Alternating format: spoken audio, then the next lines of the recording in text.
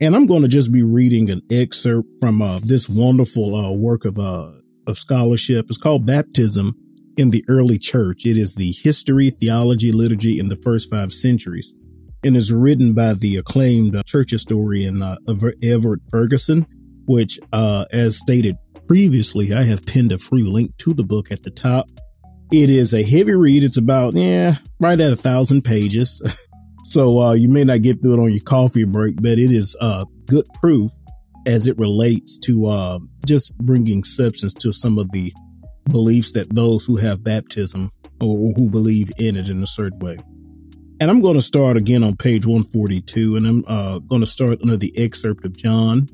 And it's going to deal with some interesting facts as it relates to John to help us to understand the hermeneutical approach to why maybe a lot of what we would say is oneness Pentecostals, or even it's not even a oneness issue. There are just a lot of people who just believe in water baptism. He says under his heading, John has the greatest number of usages of the verb baptizo of any of the Gospels, but no usage of the noun baptisma. And all of the occurrence of the verbs are to John's baptizing in the early parallel, baptizing by Jesus and his disciples, see chapter 5. Some scholars, however, have seen several symbolic references to baptism in the fourth gospel, frequent mention of water, for example, the phrase living water, the wells up for eternal life that is central to Jesus's conversion, conversation with the Samaritan woman at the well of Jacob in John 4:7-5, the healing water in the pool in Jerusalem, chapter 5, verses 1-7, the healing of the blind man at the pool of Siloam, chapter 9, verses 1-17, the washing of the disciples' feet by Jesus, chapter 13, verses 5-10, and the blood and the water that came from the side of the crucified Jesus, chapters 19, verse 34. This interpretation was anticipated in the spiritual exegesis of the church fathers. And the church father that he gives a footnote is the gentleman Tertullian on baptism, which if anyone will take a look at Tertullian, which I always think is very interesting, most people only like to quote him when it comes to the Godhead, at least from him being a proto-Trinitarian. But Tertullian was a baptismal essentialist, which that never comes up in conversations. You ever wonder about that? And he also mentions it on Modesty, page 22. Now, what is of even more importance, water thus occurs in a variety of contexts in the fourth gospel, often as a symbol of the Spirit, but also of Jesus himself, and especially in passages where there is a call for decision to believe. The emphasis on water in John, the greatest number of references in any New Testament book, second is Revelation, may have been a counter to the tendencies to degenerate matter and substitute a spiritual understanding for the use of the material elements. And as many would know, that within the context of John's writing, it's believed that John was combating a proto form of Gnosticism that saw the material world as something that was evil and something that should be escaped, something that should be avoided at all costs. And so it is very probable that John, within his reality of trying to concrete certain convictions, he makes it clear the word which we've handled with our own hands. You'll notice these tendencies with John. He's very clear and consistent on establishing that God will use temporal elements as mediums through which he will communicate his grace. We see that communication of grace in the atoning blood of the Lord Jesus Christ. We see that through water baptism. Now, this is not to say these elements within themselves are gracious as an element, but simply only the instrument through which the Lord will use. And that was my commentary there. And so the most important text in John for Christian baptism is St. John 3:3 and 5, where he says, except one is begotten from above, or again, anothen in the Greek, that person cannot see the kingdom of God. Except one is begotten of water and spirit, that person cannot inherit the kingdom of God. And he gives a reference of page 41, some exegetical observations of this phrase. The usual translation is born, probably because Nicodemus's misunderstanding in verse number 4.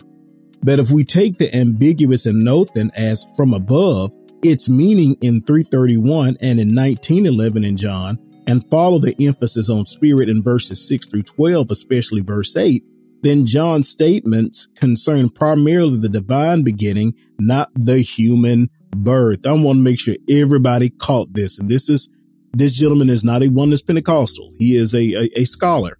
But if we take the ambiguous and nothing as from above, its meaning in 331, if anyone was trying to write that down, 1911, and follow the emphasis on spirit in verses 6 through 12, especially 8, then Jesus' statements concern primarily the divine begetting, not the human birth, although the latter would be implicit even if not explicit. God gives new life through the Spirit, St. John 6:63, in the water. And for that, he references a study on footnote 43 by Gerald Dilling, where he gives his wonderful exposition of some things concerning baptism in which the Holy Spirit works through, and also a commentary by Adolf von Harnack, which also gives commentary on water baptism in the early church. John 3 and 5, the most cited baptismal text in the 2nd century, and continue to be important afterwards. I just want everybody to be aware that this particular text, as it related to baptism, and I am one for not trying to make an argument strictly from history, because, I think it can have problems. But one thing you will notice when reading all of the supposed quote unquote church fathers, they disagreed on a number of issues. One issue they were not in disagreement about was the essentiality of baptism. That was something you will not find them arguing. They will be arguing about when to celebrate Easter. They will be arguing about whose hand is bigger than this one. They never argued about baptism being a part of the Lord's command. And you will never find this hyper spiritual interpretation of St. John 3 and 5 simply being the element of something. How can you say as something that's not meaning what it was mean? It has historically always meant. Now, again, I'm not saying that because it's historical, it is correct. But I am saying this trend of saying, well, this is talking about a woman's birth. The first evidences of this, we don't see this until much, much later. So we have to accept the possibility that since the advent of such evidence is later, could it be that this understanding is also later? So despite the overwhelming historical and majority contemporary consensus, there have been insistent efforts to remove John 3 and 5 from the broader dossier of baptismal texts. I will take one of the better attempts for examination, and he references verse 44. The argument against the water in John 3 and 5 referring to baptism are as follows. Number 1, baptism could have had no relevance to Nicodemus. Number 2, the entire focus of John 3 is on the Spirit. Number 3, Jesus could not have expected Nicodemus to understand Christian baptism. Number 4, there is no mystery of the work of the Spirit in the work of the Spirit. 3 and 8, it is tied to baptism. 5, other references in John depreciate water baptism. And we're going to go through all of these references and we're going to see, do they really bear out? The alternative interpretation offered is that the water is figurative for spirit. When water is used figuratively in the Old Testament, it refers to renewal or cleansing, especially in conjunction with spirit. Most important here is in Ezekiel 36:25 through 27, where the reference is to eschatological cleansing, of which water is a symbol. John 3 and 5 is the parallel to 3 and 3. The preposition of governs both water and spirit. The birth has a water spirit source, forming a conceptual unity. There is only one birth, not two. The last point is certainly correct. Water and spirit are united in producing the new birth or birth from above. The question then is, why are two elements mentioned if only one is meant? The other arguments do not succeed in dehydrating the new birth. The argument 1, the baptism of John the Baptist was relevant to Nicodemus, and the text of John 3 continues with a depiction of John's baptism from verses 22 and 23. A discussion between John's disciple and a Jew over purification, John 25 through 26, and the activity of Jesus and his disciples in 3:22 and chapter 4 verses 1 through 2. The context certainly suggests that the water of St. John 3 and 5 is the same kind of water as in St. John 3 and 23. The focus of John 3 is indeed on the Spirit, but does that eliminate the possibility that the Spirit may work in and through water? A material meaning of healing in verses in chapter 3 and 14 is compared to Jesus being lifted up on the cross. That's an important point to manage. We have a material action taking place with spiritual ramifications. John was writing from the pre-resurrection standpoint and shapes the conversation of Jesus with Nicodemus in terms of Christian-Jewish debate. Let me turn over. Of his own time. Note the plurals in 3 and 11. We know, we speak, we have seen, we testify, but you, plural, do not receive our testimony. The familiarity assumed that Nicodemus had with John's baptism gives sufficient basis for Jesus directing his attention to a rebirth involving the Spirit as well as water. Reading John 3 and 5 as a reference to baptism does not tie or limit the work of the Spirit to water. It is seriously to be advanced that he may work through any means except water. Other readers of John's Gospel who take 3 and 5 as a reference to water baptism have not seen the other verses cited as depreciating baptism. The fourth Gospel does depreciate John's baptism in comparison to Jesus's baptism. The fourth Gospel, the statements of John 1, 31 and 33 prepare for the declaration of 3 and 5 and support the baptismal interpretation of the latter. What made Jesus' baptism superior? That it was accompanied by the activity of the Spirit and confirmed the Spirit, the very thing that John 3 and 5 says of it. And as you remember, Jesus even shows the superiority by saying there is one that comes who is mightier than I, who will baptize you with the Holy Ghost. So this is the thing that made the baptism of Jesus even more superior, that it had two aspects, that it wasn't one just water, but it was also involving the work, of the Spirit. The other major alternative to a baptismal reference in John 3 and 5 has even less to commend than the equation of water and Spirit. Some have suggested that the birth of water is a reference to physical birth, either by the male semen or the water in the womb. But as noted above, this cannot be, for the grammar allows only one begetting or birth, not two. The verbal parallels equate the birth of water in the Spirit, 3 and 5, with the birth from above in verses 3 and 3, and contrast it with the natural birth that Nicodemus mentions in chapter 3 and 4. The one begetting is derived from two elements, water and Spirit. This is not to put the two elements on the same level of importance, as the subsequent verses in John 3 shows the emphasis is on the activity of the Spirit, the element that distinguished the new birth from the baptism of John, with which Nicodemus could have been familiar. Only the Spirit of God can give a new birth, that is, impart new spiritual life. But the occasion, according to the Gospel of John, is when one in faith receives the word, John 1:12 through 13 and chapter 3 and 36, and submits to baptism. John 3 and 5 requires water, but not in the same way that it requires Spirit. The water is the means or the occasion, and the Spirit is the mediator of the new birth. The Spirit is free to move as he will, St. John 3 and 8, but that freedom includes working in or through water. A moderate interpretive approach presents water and Spirit as identifiable but not inseparable components of the same experience. It is argued that in St. John 3, water is the means of believing in the realities manifested by Jesus.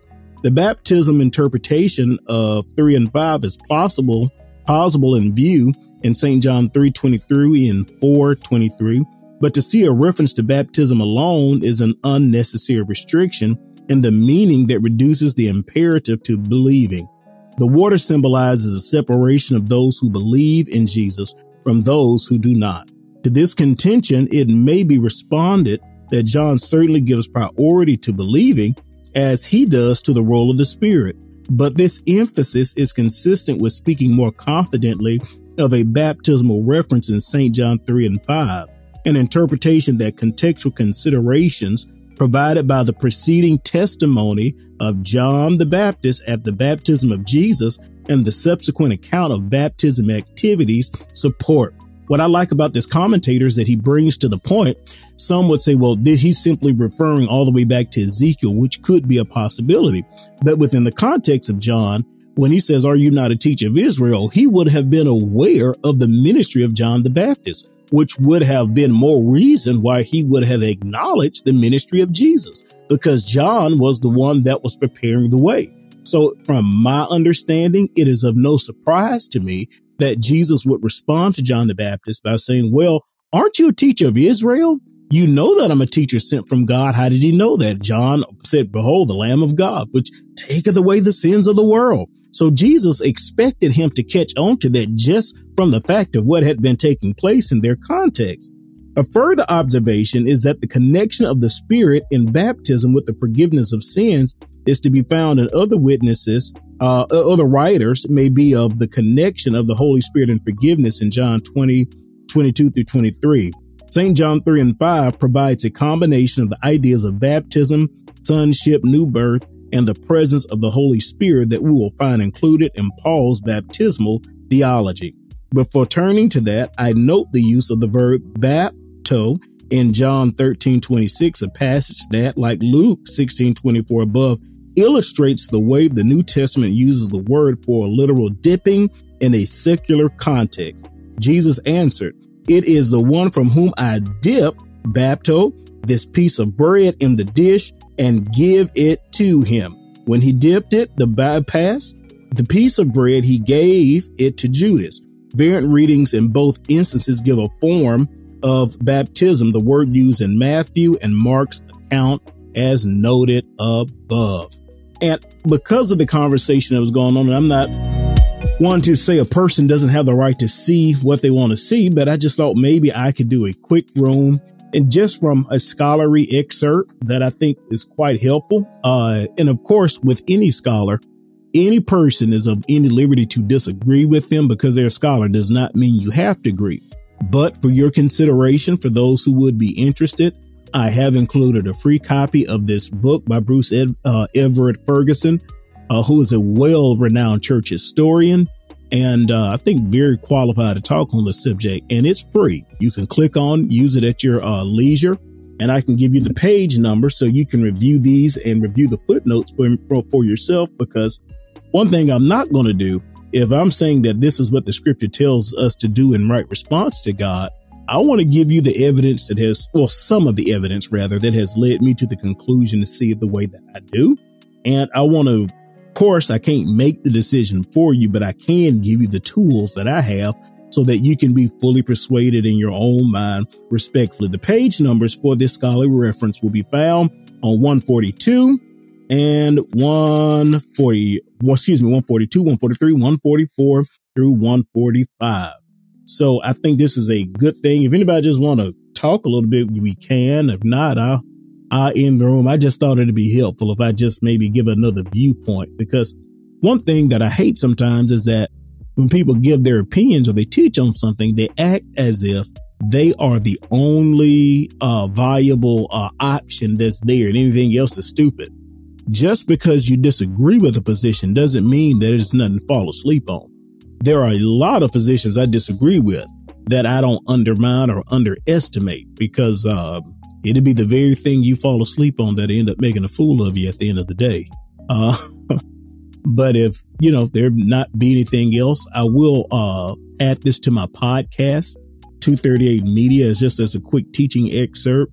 And I may do some more excerpts on these instances of baptism. And I would definitely encourage you, because he gives a very robust commentary, not only on the Christian understanding of baptism, but the pre-Christian understanding of baptism, how the word was understood in its secular context, how, excuse me, how it was used in its worldly context, how it was used in various contexts that were not directly associated with the scripture, but could be of a historical importance when you're trying to understand the interpretive context through which the New Testament writers may have been accustomed to viewing.